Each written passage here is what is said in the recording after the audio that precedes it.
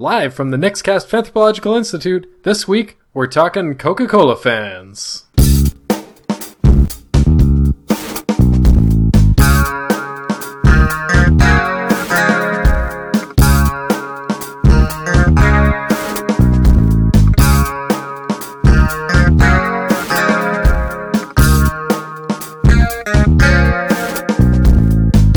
Hello everyone and welcome to Fanthropological, the podcast where every week we talk about a different fandom. No matter how big, no matter how small, we try to get deeply into the why and the history of that fandom to give you some idea what it's all about. This week, with me as always, are my two good friends, G. The choice of a new And also with me is my good friend, Z. I truly do deserve this fresh vanilla Coke. I believe, G, you're looking for Coca-Cola and not a refreshing Pepsi. Oh boy. Yeah, it's not a good start. That is not a good start. That is okay. That is okay. We will... Depends on who you ask. But, I admire the attempts. It would have been very witty if we were talking about Pepsi fans. Oh, I know. Well, would have been on the mark. I guess I'll never get to say it again then. Nope. You've used the words, so you know you can just take them. So this week I actually do not have anything prepared for the introduction. Mostly because unlike some of the other topics that we've covered, Coca-Cola fans, Coca-Cola collectors, all of that kind of stuff is a little bit more self-explanatory, I feel. A little bit. I mean, we could always throw down some history about Coca-Cola. The gist of it is, Coca-Cola has existed since 1886. 100 years before we all were born. Yeah. Oh, wow. People like to drink it. Yeah. People like to collect things with Coke on it. Mm-hmm. Yeah, we're not being glib about that either. It's just, it is a thing, and hopefully we'll dive into that. Mm-hmm. I think everyone should know what we're talking about. Coca-Cola is the most recognized brand in the world, and the second most recognized word in the world. Wait, what? What's the first most recognized? Okay. Ah. Oh, wow. So the first one is an affirmative, and the second one is a product. Yeah, so you could go anywhere in the world and say, Coca-Cola? Okay. Which leads me to a bit of trivia, actually. Oh, cool. Because, if you're only the second most recognized phrase in the world, you got to go for the king, right? Okay, yeah. Which is why in the 90s, Coca-Cola released OK Soda. Okay, so this is from a site called thefw.com in a little article called Weird Coke Flavors. Back in 1993, Coke attempted to connect with the disaffected members of Generation X through a soda that was just as snarky and over it as they were. With a trendy can designed by graphic novelists Charles Burns and Daniel Clowes, a pithy catchphrase, "Things are going to be okay," and a vaguely citrusy taste, OK Soda was unleashed on a few markets around the country. Soda even came with a manifesto with phrases like, "What's the point of okay? Well, what's the point of anything?" printed on the can. Unsurprisingly, a soda featuring sad-looking Gen Xers staring you down while you guzzle failed to connect with the public. Coke discontinued the beverage. It has achieved something of a cult following on the web. Boy, oh boy. I was really hoping that the slogan was, "It's just okay." Oh! That would have been such a good... Maybe that could have turned it around. I mean, it's in the same vein. It is. Oh, it even says on the can, it has a picture. It says a carbonated, and then in quotes, beverage. That sounds Whatever. about right. This thing is I think a little snarky even for me. Wow. Did either of you in your research come across this? I actually have a way to tie Coca-Cola back to Twilight. Ooh. Really? That's right.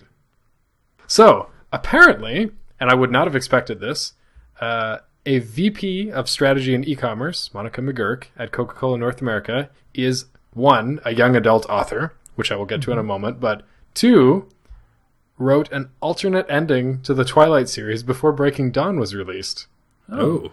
Her novel-length take on the Twilight finale, titled Morningstar, was a hit with fans and even won the 2013 Twyfic Fandom Undiscovered Gem Award. So that's like about Coca-Cola. Just happens to be somebody working at Coca-Cola, but I thought it was interesting. Second bit about her being a YA author. She released a book, Dark Hope. It was released in August. I think this article was written in 2015, so last year. And she is almost done with a follow-up. She plans to complete a trilogy with the third installment. If I'm not mistaken, one of the big motivators for this book is actually as a really good cause, and some of the proceeds were going to a not-for-profit around stopping, I think it's sex trafficking. Okay. Anyway, so that's really cool. That was from an article called hashtag out of office, Coke executive moonlights as young adult novelist. That's kind of cool. I know, right? Yeah. So I found something else interesting, which ties into Fanthropological. Oh, I'm all ears. This is tying in all sorts of different weird ways.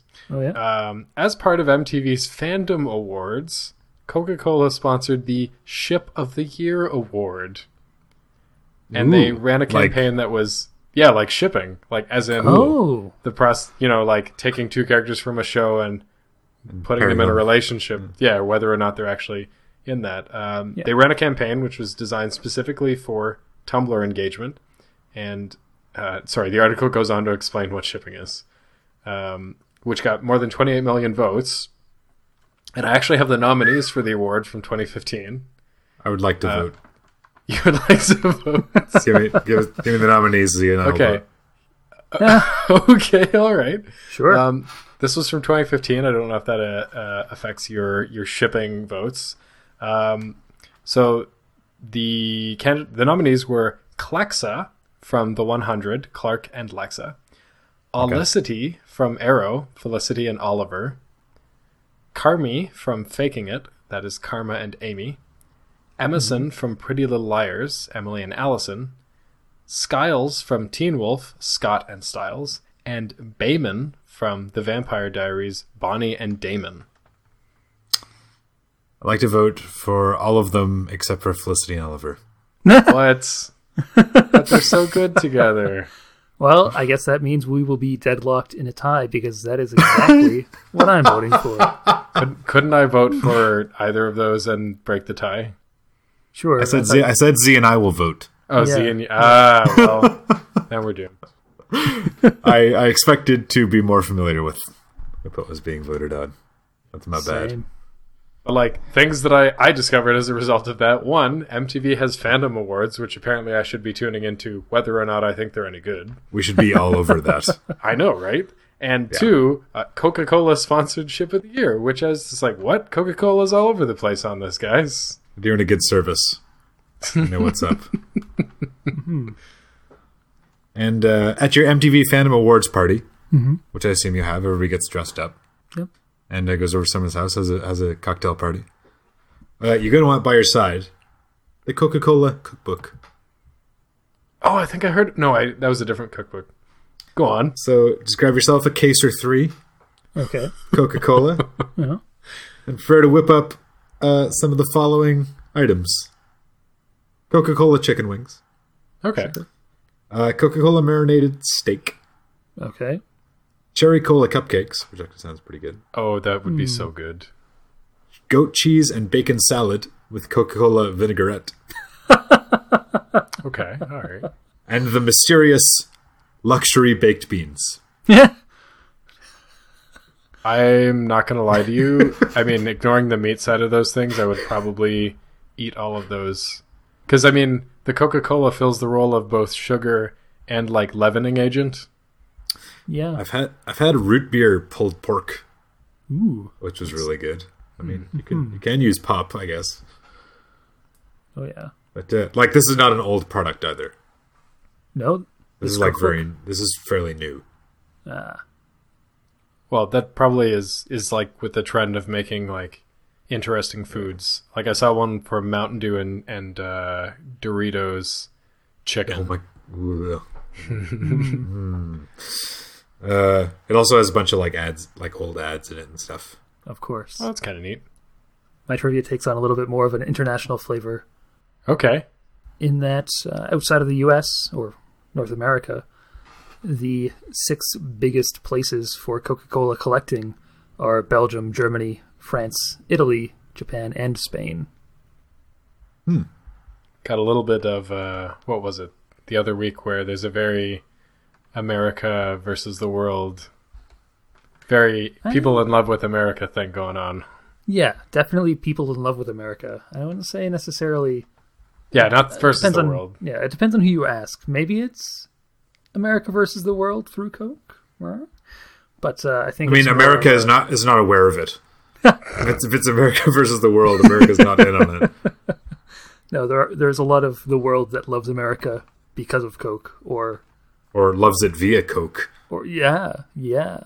Because what could be a more American drink, actually, than something that GIs in World War II were able to bring with them, because they were shipped out with 64 portable bottling plants.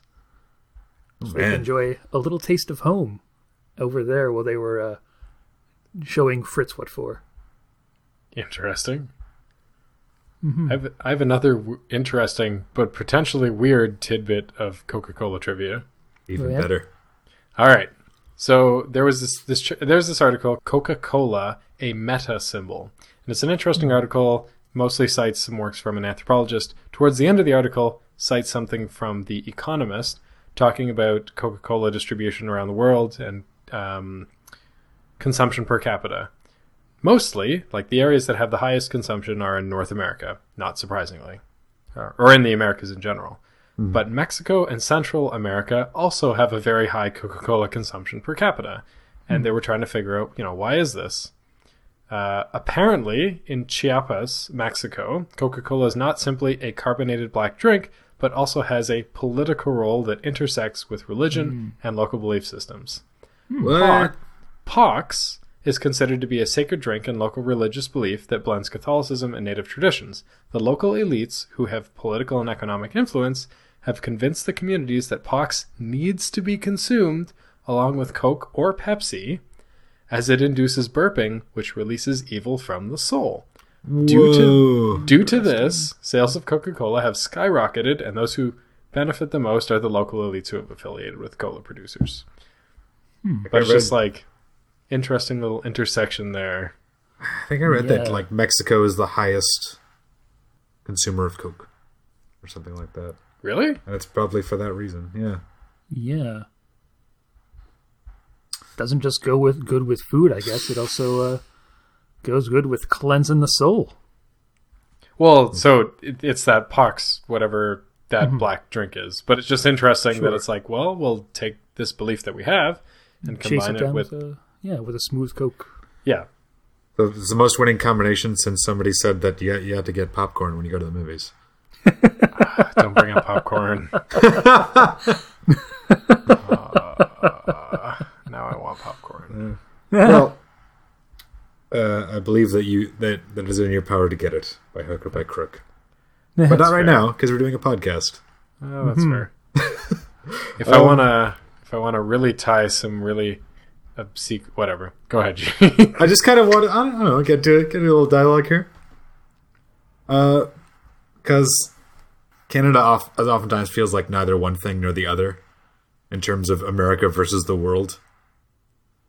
Like, to America, it's kind of European. And to Europe, it's kind of American.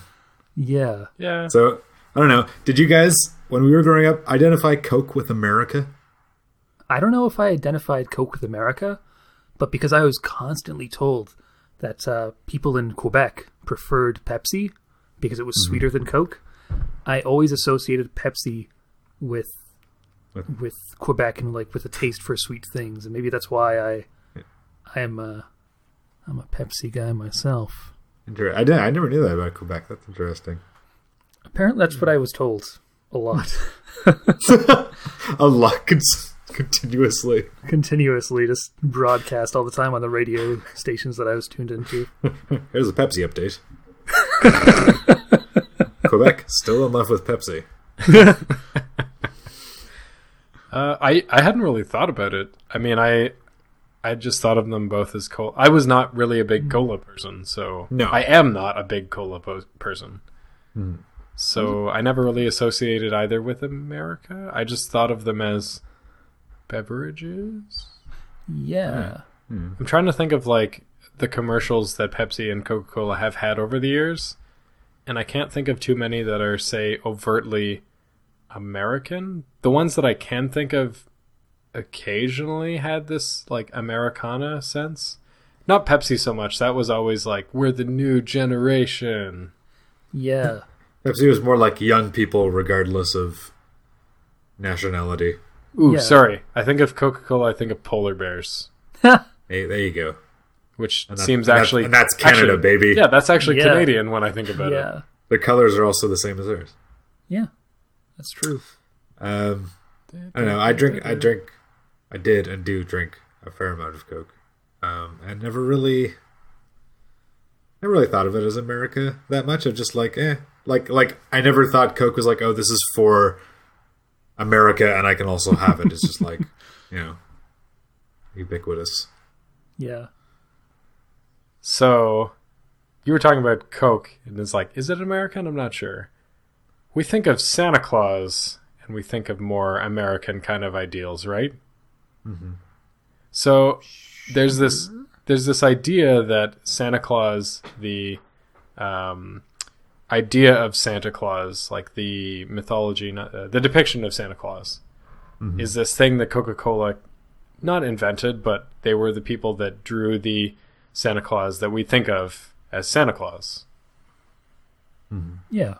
So we were actually having dinner today, and somebody brought up that, Coke did that. You should bring that up in your episode. And I was like, I don't know if that's true. I feel like that may not be true. So we went to the Universal Debunking All Myths on the Internet, Snopes.com. And as it turns out, no, Coke did not actually invent the modern image of Santa Claus. Well, the night before Christmas kind of did. Yeah, but I don't... Well, actually, since we're going to do the same thing we do on every other podcast, which is do research on the air. That's right. I don't know when that book came out, but I do know that I believe apparently... it was 1891. Oh, wow. Okay, well... Go ahead. Yeah, I'll just... Whatever.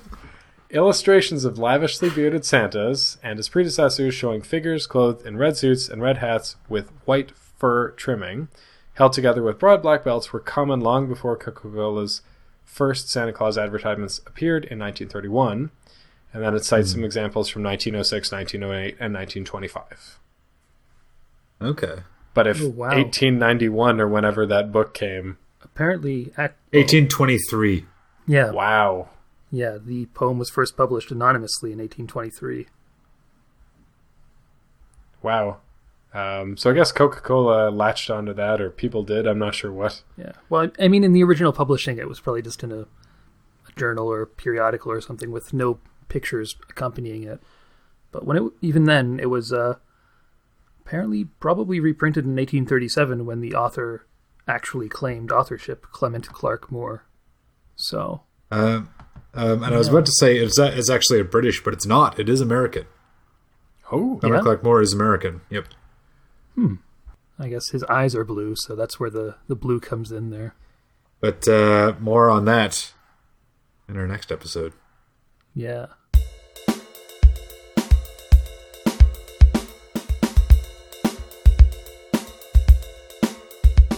So we all have heard tell of the story of New Coke.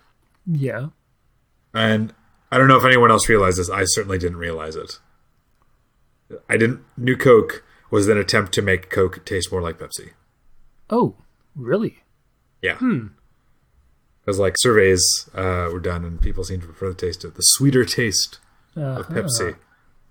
Like, oh man, we got to get some of that Pepsi stuff.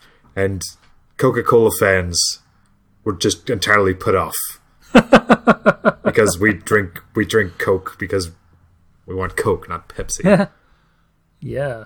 They're just like, you basically just eliminated the choice. and it's the choice of a new generation. New generation, apparently.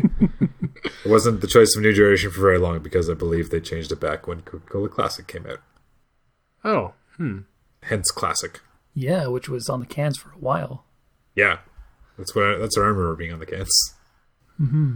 I found that interesting. I find it interesting that you mentioned that, because I did come across that in one of the articles that I had read, but also a lot of my research led me into talk about branding and things like branding and marketing, and not things that I particularly like talking about on the podcast, but I mean they're intrinsically linked in this case, as Coca-Cola is a product more than any sort of comic book or movie or anything like that. Yeah, those are creative works. Coca-Cola is a product. It is a consumable product. Yeah, it's a product. Makes no bones about being a product. No. One of the articles I read, called "The Pitfalls of Relying on Brand Fandom," Part 1, gives a pretty good definition of that kind of relationship, and it says that a brand fandom is more than just a group of loyal customers. They are people who are emotionally invested in a particular brand and are known to be particularly devoted. And when you mentioned that, I thought about that in that article and some of the other things that I read, which was this idea that we don't talk about, that a fandom is full of super fans. They're not like, brand fandom is about customers, but fandoms are about super fans, people who are just particularly in love with whatever it is that you're creating. And so when you change that, and the article does talk about this, it's kind of like betraying the trust, betraying the authenticity that you have as a thing, as a maker of a product. Yeah. Well, it's a good point about super fans, because if you staked out at the convenience store and rushed over with a camera and microphone to every person who bought a Coke, I'd be like, do you really love Coke? I'm like, it's fine, I guess. I prefer Coke, I guess. You want people whose houses and garages are filled with memorabilia. Yeah. Who when at a restaurant they say, "Is Pepsi okay?" To which one response in a Reddit thread about that situation was, "Did you just ask me if Pepsi is okay? Is Monopoly money okay to pay for this meal with?" Which I thought was a beautiful answer. So I was going to ask this to the two of you, because I'm getting the impression that the two of you focused a bit more on collecting. I ended up getting mired down in the rabbit hole of branding stuff. But one of the things that I remember reading about, even in those articles, was about this emotional connection that collectors tend to have with their object of collection. In the few articles that I read about different Coca-Cola fans, even the collectors, the articles didn't really give across this idea of an emotional connection. And maybe it wasn't explicit, maybe it was deliberately obscured, but it wasn't really there. One article I read talked about a fan and their story of how they got started on collecting things. They were at a gas station and there was a promotion going on. They got a free t-shirt and they thought it was cool, so they looked up some more stuff on the internet. There was another article about somebody going between, I'm bad with geography, Austria and Germany. Okay. They were on a train or on a plane and they were sipping on a Coke and they realized, hey, I could be collecting cans from all around the world, so they started doing that. But in neither of those stories, even though these were items of their devotion, items that they were devoted to collecting, I didn't get that sense of the connection. Did either of you dig into that a bit more? I don't.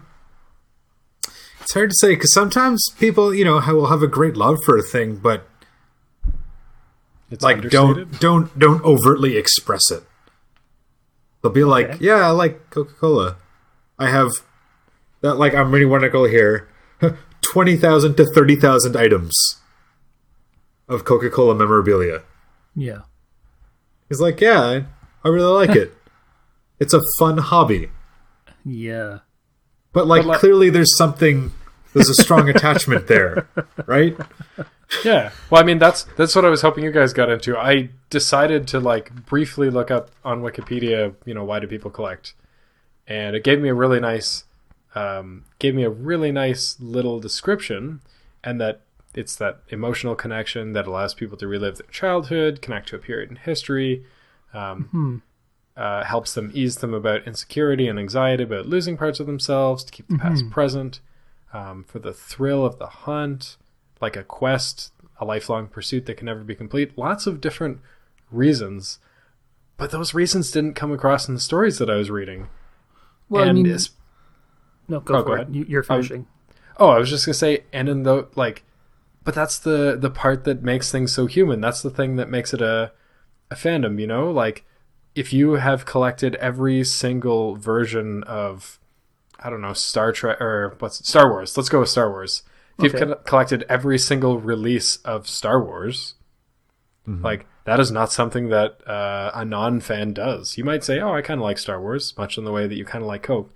But how can you collect 50,000 items and just be like, yeah, I kind of like this? There's got to be something that connects you to that. There are fans that buy and sell things for profit. And the Wikipedia article on the psychology of collecting specifically says people don't collect these things for the sale of them.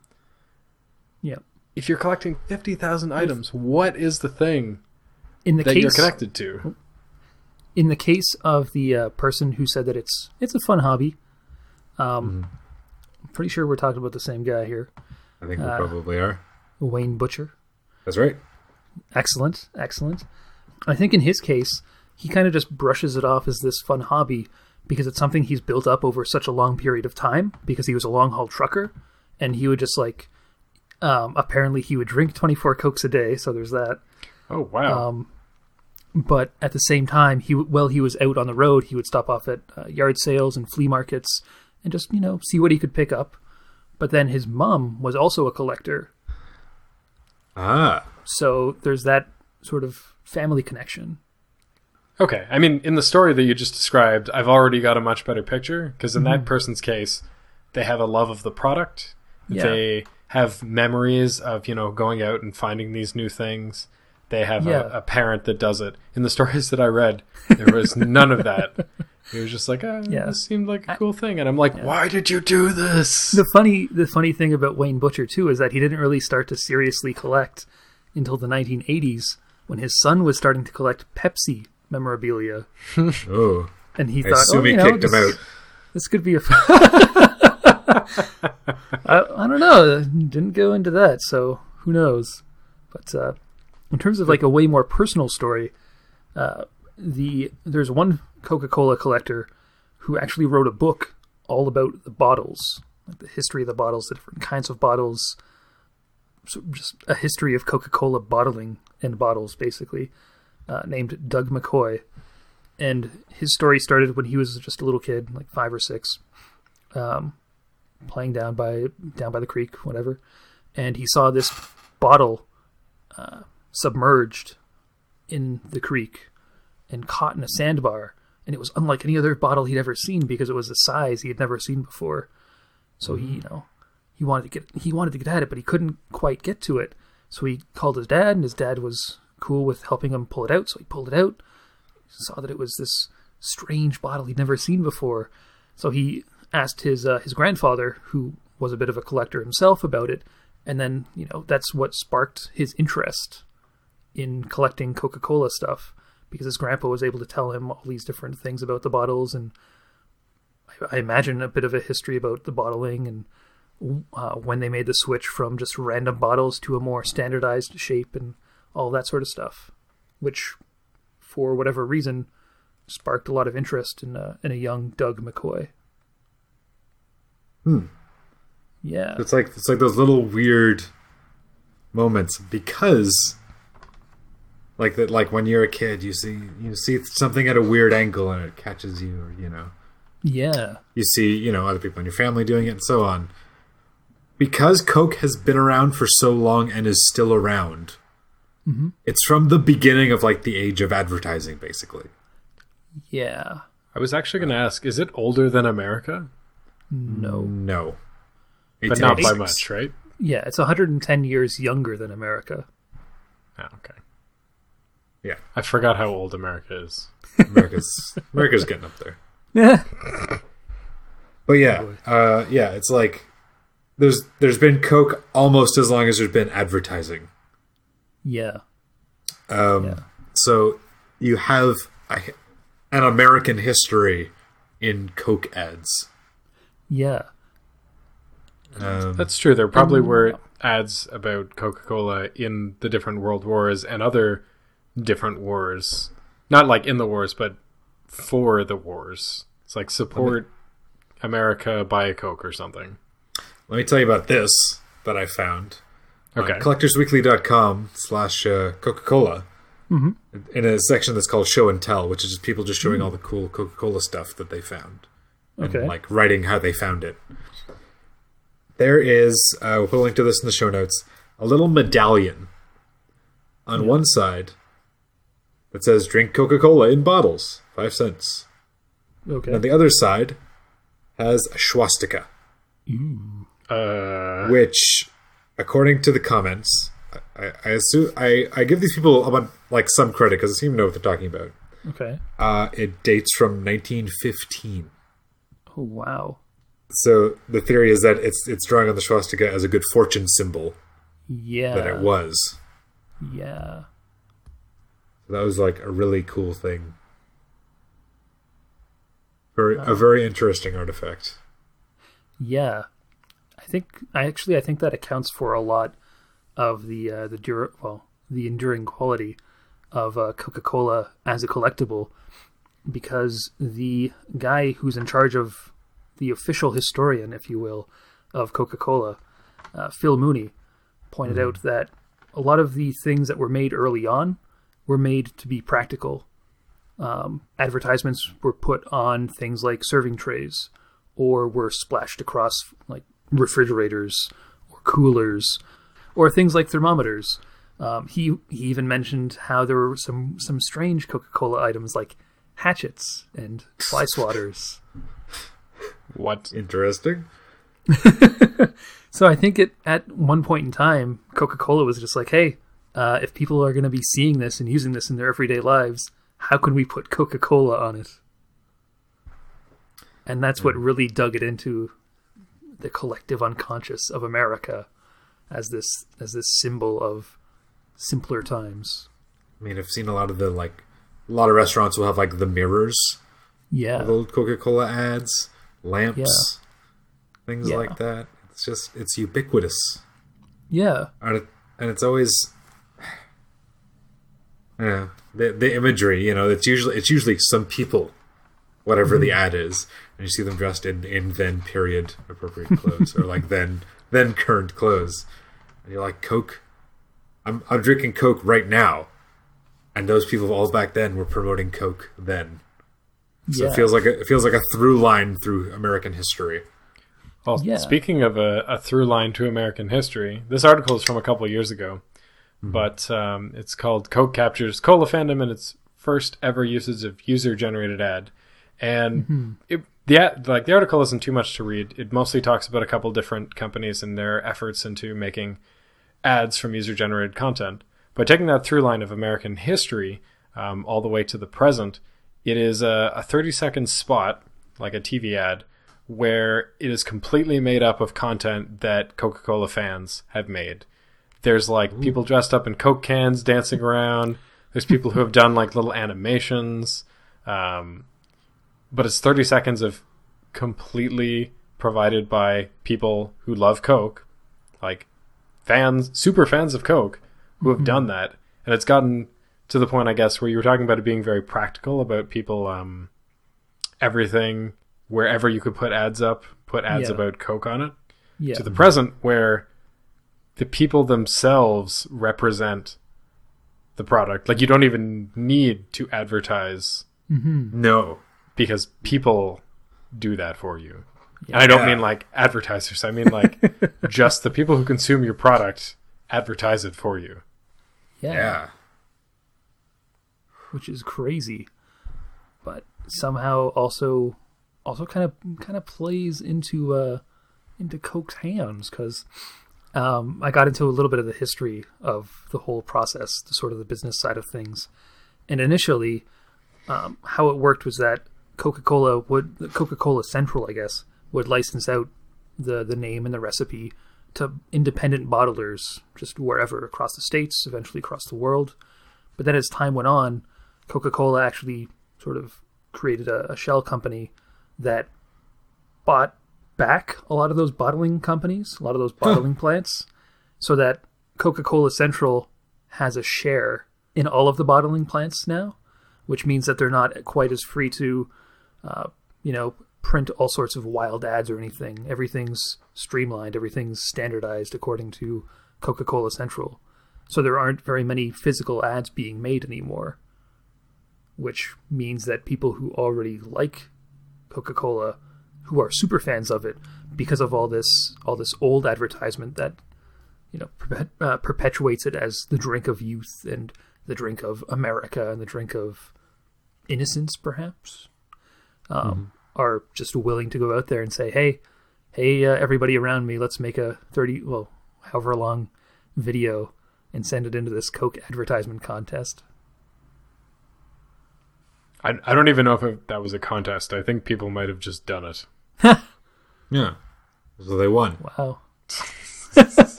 I don't know. Coca-Cola's for winners. I'm pretty sure it had to be a contest. Let me ask you this, guys. Mm-hmm. How was there a 7-Up game but not a Coke game? Ooh. Is that true? Did everyone play Cool Spot? I did, bet actually. I did. Yeah. Wait, hold on. There's also a Pepsi game. I remember this. Pepsi Man? Pepsi Man. What? I never played that. You don't want Oh to. boy. It's a weird third-person infinite runner kind of game. Is Cool Spot better? Yes. Okay. Actually, yeah, it's like an infinite runner before that became a thing. Yeah. Man. Pepsi Man. Oh, man. Hold your horses. Is that illustrated by who I think it is? If not, it looks very reminiscent of.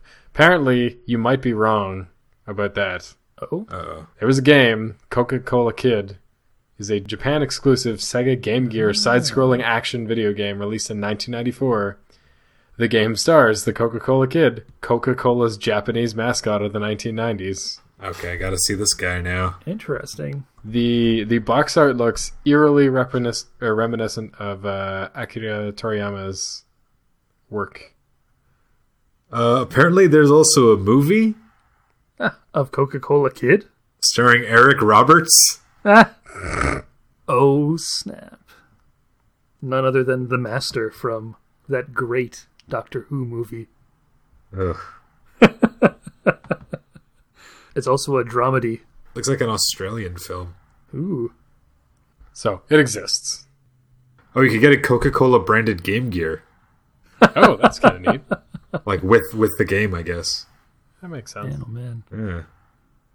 Yeah. I tried not to dig... Like, the interesting thing about doing the fandom of Coca-Cola Fans, because it's hard to get into the why, because it's a very personal story. And, like, as we've talked about, it has a little bit to do with America, American history, and a little bit about personal experiences. I found it really hard not to get into consumerism. So to avoid that, I'm going to read something that I found from an article on Coca-Cola as a symbol. Because when I was reading through this, I saw it as like more of a great equalizer than anything else. So this article from, what was it again? Coca-Cola, a meta symbol, starts with this opening paragraph, which I thought was really impactful, which is, what's great about this country is that America started the tradition where the richest consumers buy essentially the same things as the poorest. You can be watching TV and see Coca-Cola, and you know that the president drinks Coke. Liz Taylor drinks Coke. And just think, you can drink Coke too. A Coke is a Coke, and no amount of money can get you a better Coke than the one the bum on the corner is drinking. All the Cokes are the same, and all the Cokes are good. Liz Taylor knows it, the president knows it, the bum knows it, and you know it. Whoa. This person then goes on to, like, in the article, which is not a long read, it's short, talks a lot about this anthropologist, Danny Miller, who wrote something called Coca-Cola, a black sweet drink from Trinidad. The author of the article talks about their experience, which I presume as a Pakistani. I'm not good with this. Anyway. A person from Pakistan. Yeah. And so this is what they had to say. From the article, and from this other anthropologist, the person writes, Miller, the person who wrote that article, goes on to equate Coca-Cola with commodities or capitalism, which is a valid point. However, growing up in Pakistan, I never saw Coca-Cola as being an American product. It had adopted a local meaning, a local context that appealed to the naive consumer that I was many years ago. It was, and still is, readily served by the cratefuls at weddings, favored by many to open their fasts during Ramadan, during which prices are slashed. While local drinks such as lassies, nimbo pani, which is lemonade, are popular and served in homes, they don't have the same sort of mass appeal that carbonated drinks such as Pepsi, Coca-Cola, Sprite, etc. have in a country where alcohol is not publicly sold or consumed.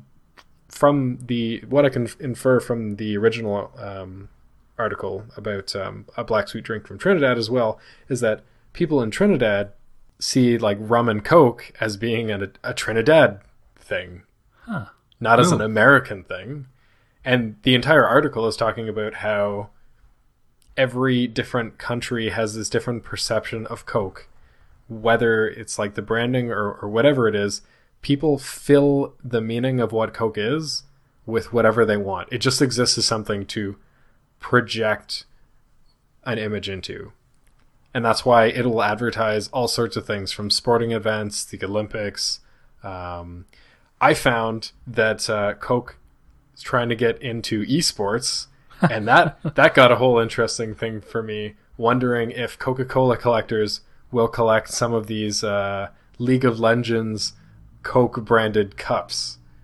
Wondering if that is part of that collecting thing, or if that's a weird other thing, and like creating the dividing lines in where the collecting is good and bad. Yeah. Apparently, some of those dividing lines might already be in place. Oh.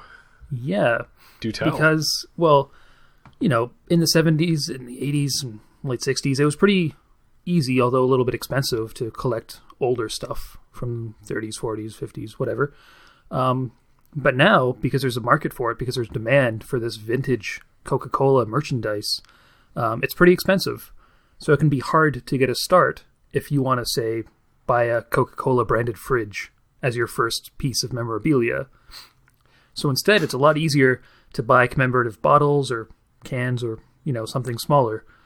And because of that, according to Phil Mooney, Coke's historian, there's actually kind of two camps that have evolved out of the collecting fandom. One camp has sort of the oldsters in it, who have been collecting for a few decades, who, they have the jukeboxes, they have the coolers, they have the train sets, the Christmas decorations, all this crazy stuff. And then the newcomers, generally younger people, who have a bunch of bottles or a bunch of cans or maybe a bunch of pencils or that sort of thing, cheap stuff. And from his observations, it sounds like the older collectors don't really like hanging around with the younger ones. He didn't outright say that, the older collectors think the younger collectors are fake Coke fans or anything like that. But it seems like there's this divide between, what you're collecting, young people, is too easy to get and therefore not as valuable as this, which I had to buy and then restore to its pristine condition, kind of thing. Sounds like an interesting topic for, topics in fandom, elitism in fandom. You gotta start somewhere, man. Yeah. Also, I couldn't get to this right when you mentioned it, T, but this is a good follow-up. Okay. Do you know the other name for rum and Coke? Is that a Cuba Libre? It's a Cuba Libre. Doesn't a Cuba Libre have a splash of lime? It's basically a rum and Coke.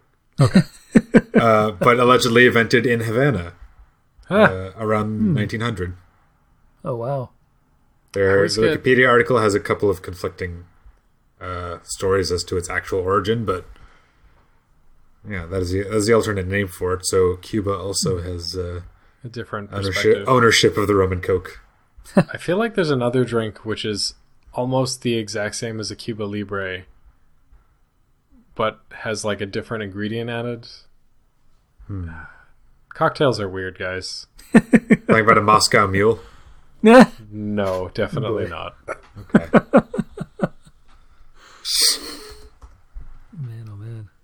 That's interesting, though, that there does exist a divide and that elitism, because a lot of the other fandoms that we've talked about, while I'm sure the elitism exists, it seems like the fandoms are, in general, working towards not being elitist, working towards being more of a collective. With steampunk fans, we specifically talked about people eschewing the Victorian idea of classism and colonialism and other things of that era.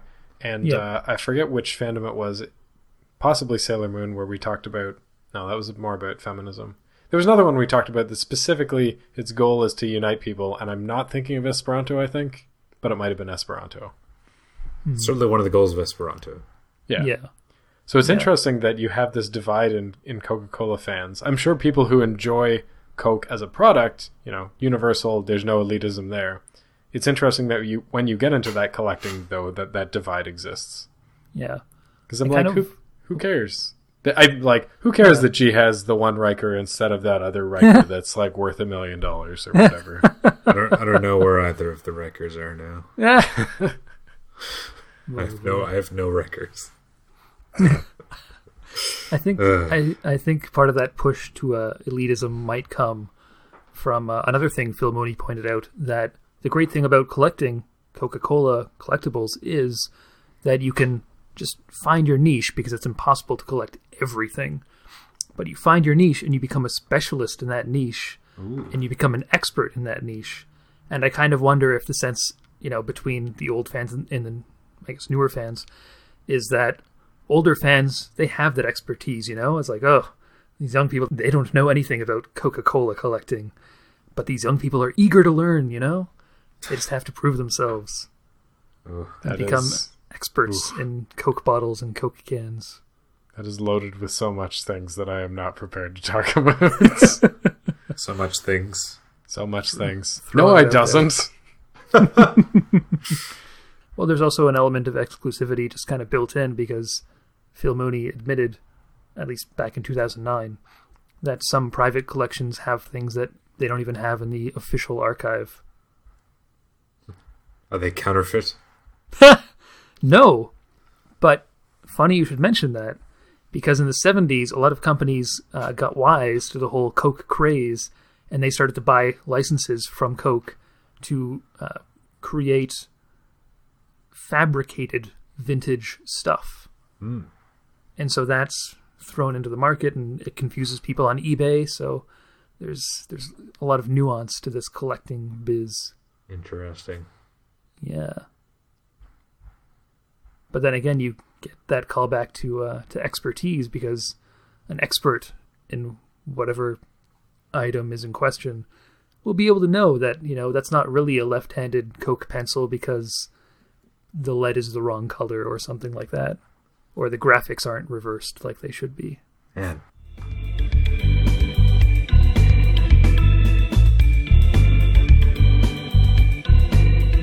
Are you guys ready for our Fan of the Week? Yes, I am ready for Fan of the Week. Mm-hmm. Okay.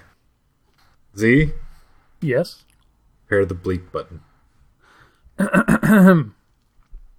You are not the bleep button. Oh. I've got my finger on A button. That's a love letter to future Z. Okay. I don't know, maybe you'll just copy-paste that throat clearing anyway. So, this comes from our Coca-Cola. Mm-hmm. It is entitled A Public Rant, Diet Coke with Lime. Okay. Submitted 7 months ago by a user whose account has been deleted. Boy. Silencing the truth. I submit this as Exhibit A, or F, or M. The passion of fans of Coca-Cola. Okay. Okay. Yep. Dear Coca-Cola Company executives, I know it's tough being in the diet soda business. You're in an industry built on sugar, and you have a public screaming for a zero-calorie drink with that same regular soda taste. You build entire product lines around substitutes that, whoops, turn out to cause cancer. Practically everything you try to make tastes like something you'd wash a floor with. No matter how much your buyers like your product, they secretly suspect they're drinking chemicals. I sympathize. So if a company came along and developed a product that did taste like regular soda while still having 0 calories, a product that many of your consumers actually prefer to the regular version, you'd ballyhoo the hell out of that product, wouldn't you? You'd shout it from the rafters. You'd make sure it was available anywhere, anytime, in any format, right? Right? Actually, no, you wouldn't. Specifically, you wouldn't. Because you don't. See, the perfect diet soda already exists. It's called Diet Coke with lime. And you make it! I know you've never heard of it, but trust me, it's in your product line. The Coke part kind of gives it away. I'm guessing it was developed by some mad genius deep within the bowels of your headquarters, and you forgot to tell the marketing and distribution departments about it, because clearly 3/4 of your company has been left in the dark on this one. If I were you, I'd call a meeting to discuss it. At that meeting, maybe you could also discuss all the ways you're utterly failing to capitalize on the greatest diet soda ever made. Here's a quick list. 1. You don't sell it anywhere. Go into a random convenience store and look for it, and you won't find it. You'll have rows and rows of regular Diet Coke, and honestly, why the do you need that many rows of something you can barely choke down? And maybe 1 or 2 caffeine-free Diet Cokes, which, to colorblind people, looks a lot like Diet Coke with lime from a distance. I would appreciate it if you'd sell this in a blank can, which would symbolically convey the fact that there's no reason to drink a soda with no taste and no caffeine. Seriously, do you even have a market research department? You can't get it in the Atlanta airport, your own flagship city. If I'm traveling in a strange city, I have to hit an average of 10 stores before I find it. Sometimes entire states, even entire countries, don't seem to have it. I spent a month in Trinidad and Tobago this year, and there was none to be found anywhere. This is particularly notable, given that lime is Trinidad's national word. It's both a noun and a verb, meaning to hang out with friends /drink/party, have a little Diet Coke with your lime. When you go liming, make sure you bring the lime. For Christ's sake, the advertising copy writes itself. Number 2, you don't sell it in multi-packs. Don't tell me about cans. Cans are for slack-jawed soda-drinking amateurs who don't care about retaining carbonation. You don't sell it in multi-pack bottles, which means I have to buy 6 to 8 individual ones a day. That's costing me almost $4,000 per year. Whereas if I lost my sense of taste, I could buy multi-packs of regular Diet Coke and subsist on the same volume for around $1,800 per year. Number 3, you don't restock it. This happens all the time. I fly into some random city like Denver for 5 days of work. On my way to the hotel, I hit between 6 and 12 stores before I finally find one that sells Diet Coke with lime. There's 1 row of it in the cooler, next to the 13 rows of regular Diet Coke. I buy out the entire row, maybe 6 bottles, and mark the location of the store so I can return in a couple of days after they've received a new delivery. What do I find? The delivery man has been there, and he's refilled the roll with regular Diet Coke. This ought to be a capital crime, specifically excluded from the 8th Amendment prohibition against cruel and unusual punishment. For say, Coca-Cola, do you train these people? Doesn't it bother you a little that you employ an entire legion of lummoxes who, faced with 13 full rows of regular Diet Coke and 1 empty row, say to themselves, I guess I need a 14th row of regular Diet Coke. As a dedicated consumer of Coca-Cola products for 34 years, let me just say, sod the lot of you. Now get out your notepads, because I'm going to give you the best idea that's come your way since Pemberton's Orange and Lemon Elixir. It'll solve both of our problems. Ready? Make regular Diet Coke with lime. You heard me. Inject that lime flavor in the normal Diet Coke and keep the label the same. Your market share will shoot up by double digits. Your customers will be able to stop talking about the great Diet Coke taste, and none will be the wiser about what you did, because let's face it, it doesn't really taste much like lime anyway. Don't like that one? Fine, whatever. Just stop making this product so difficult to find and buy. Tell your delivery folks to actually stock it. Think about, I don't know, maybe actually advertising it now and then. If you're not going to do any of this, please do the decent thing and sell it to Pepsi. Sincerely, a dedicated fan. I need water.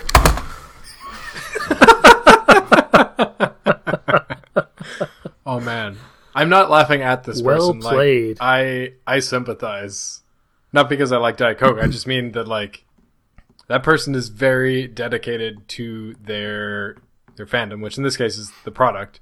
And I mean, I can understand. It's like, this isn't available in different countries. That's fine. There's lots of products that aren't available in different countries. You know, you want to get green tea Kit Kat, you're going to have to go to Japan or import it or whatever. I hope that was worth it. Oh, that was definitely worth it. I think so. But like, I thought that Diet Coke with lime was a pretty common thing. So I'm like, why isn't that available? Maybe it's more common in Canada? Maybe. And I don't that know. guy But, should come up here. That point about multi-packs, that point about it not being available in Atlanta, like you go to, as an example, you go to Las Vegas, there are slot machines in the airport. There are advertisements to like go to a gun range. For all I know, there could be a gun range near or in the airport. But you know what? If you're at the Atlanta airport, you would think that they have that on lockdown. Yeah. They got it all.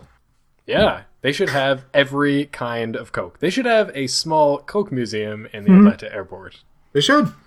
Yeah. Where's RC Cola from? I don't know. It's like Chicago or something. Royalty. Anyway, I was just curious about that. That was a really good fan of the week, barring the expletives. And I like, they were mostly there to just, yeah. That person is really passionate. That reminds me of the Bring Back Serena. Oh, yeah. We want Serena.com. Oh, man. Yeah, we want Serena.com. Oh, that's like the Fanthropological jackpot. When you find something like that, somebody's passion just overflows itself. I want to be that passionate about something. About Fanthropological. Boo. Not to the point that I would demean myself like that.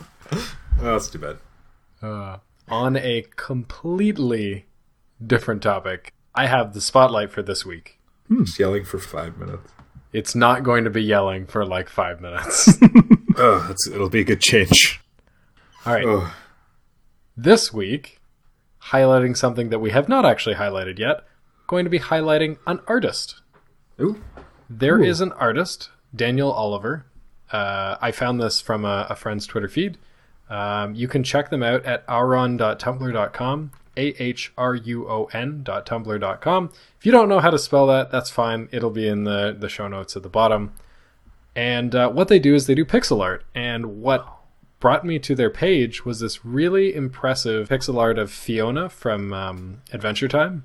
Okay. Yeah. Like wielding a sword. And I've since gone to their Tumblr page, and they have a lot of really impressive other fandom related sprite art. So they have Bayonetta. I'm seeing some Steven Universe in here. There's they've got some de-resed graphics. They made, Z might be interested.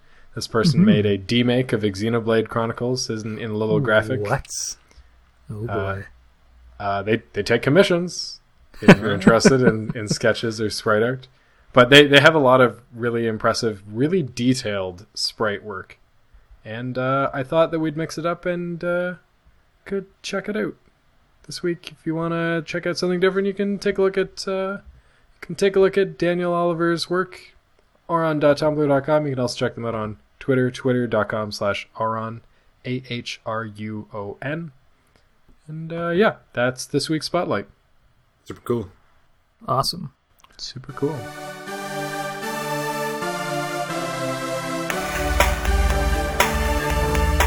Next week on Fanthropological, it's not three wise men, it's three wise guys talking about Christmas. Super cool. All right. Thanks, everybody, for listening. And you can find us online at fanthropological.com.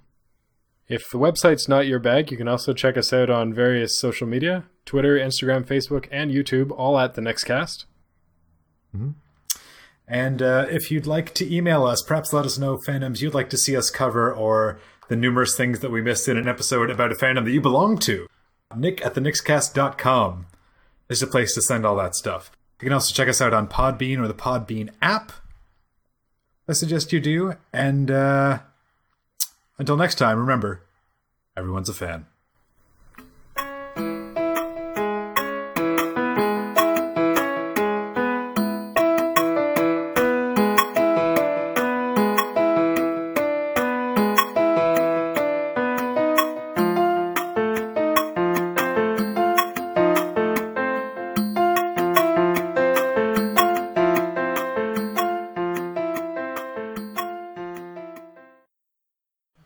So this is the spot in the show where we plug the next show.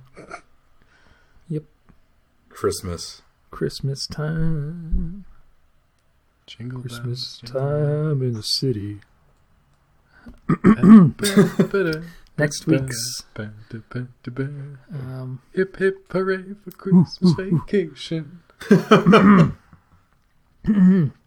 Next week on Fanthropological, you won't have to travel very far because Fanthropological's the star. No, What happened there? Next week on Fanthropological, it's not three wise men, it's three wise guys talking about Christmas. Fanthropological. That was actually pretty good. It went around the other side of being dumb. That was great.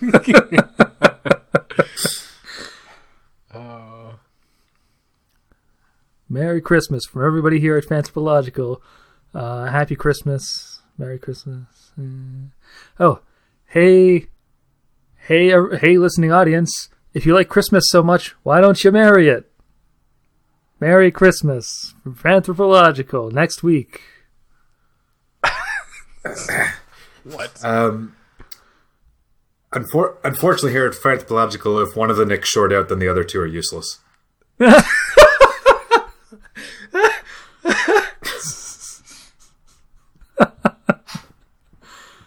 not going to be long before nobody will get that anymore.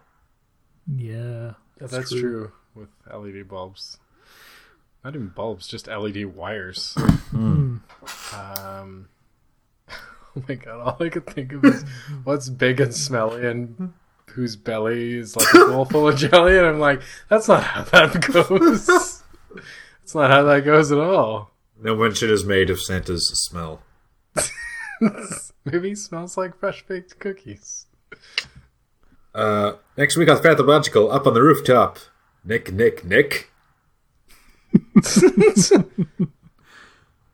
That's really bad. Hold on, I think I've got one. Guys, we might have to cancel next week's episode. I heard that Grandma got ran over by a reindeer. No. Yep, that's right. Coming home from our house Christmas Eve. You might say there's no such thing as Santa, but as for me and Grandpa, we believe we'll talk about it next week on Fanthropological. Oh, man. Don't settle your brains for a long winter's nap. Don't settle your brains for a long winter's nap just yet, listeners, because you're going to have to settle your brains? That cannot possibly be what's in the book. And Mama in her kerchief and I in my cap had just settled our brains for a long winter's nap. I feel like that's not what it is.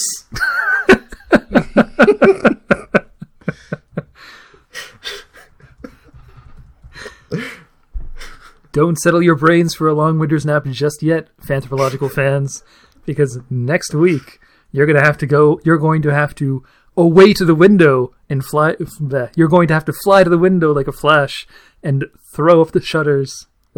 Tear open the shutters and throw up the sash because we're talking Christmas.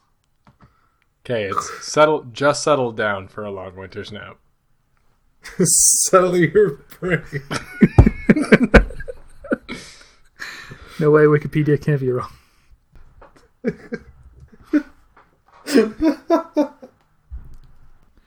Next week on Fanthropological, wreaths. Next week on Fanthropological, wreaths, trees, fat bearded men with big sacks of gifts. That's right. We're talking Christmas. Yeah, there's something about mistletoe in there. I know there is. Next week on Fanthropological, Things. Stuff. Next week on Fanthropological, get your earbuds out under the mistletoe, because you're going to kiss them while you listen to Fanthropological, which I just said.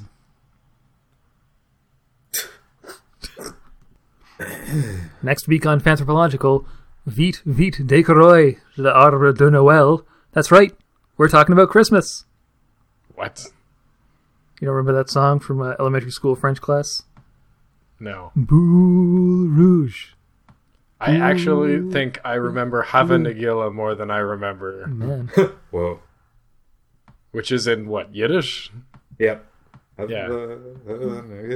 Yiddish or Hebrew?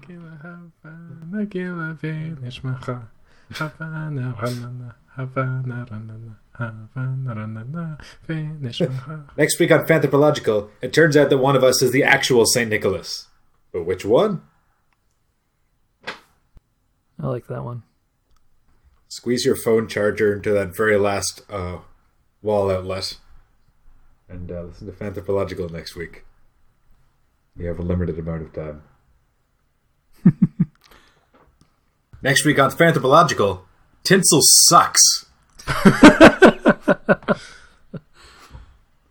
That's a fact about tinsel that I just said. Tinsel is terrible. Hold on, I think I've got one. Okay. Hold on. I think I need to think this one through a bit. Why? What day is this? Oh, it's Christmas Day.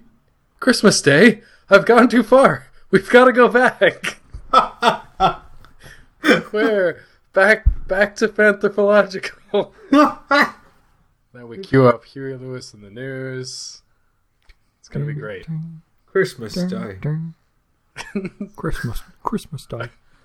Oi, mate. That's right. It's Christmas Day. You what? It's like, what day is it? Hey, what day is it? You said what? What? It's Christmas Day. You daft. Bloody hell. Hey, Joe, he doesn't know what day it is. Hey, fuck off. What day is it? Well, it's Monday. Skies are clear. And we're about to take off on this wintry... No, got nothing.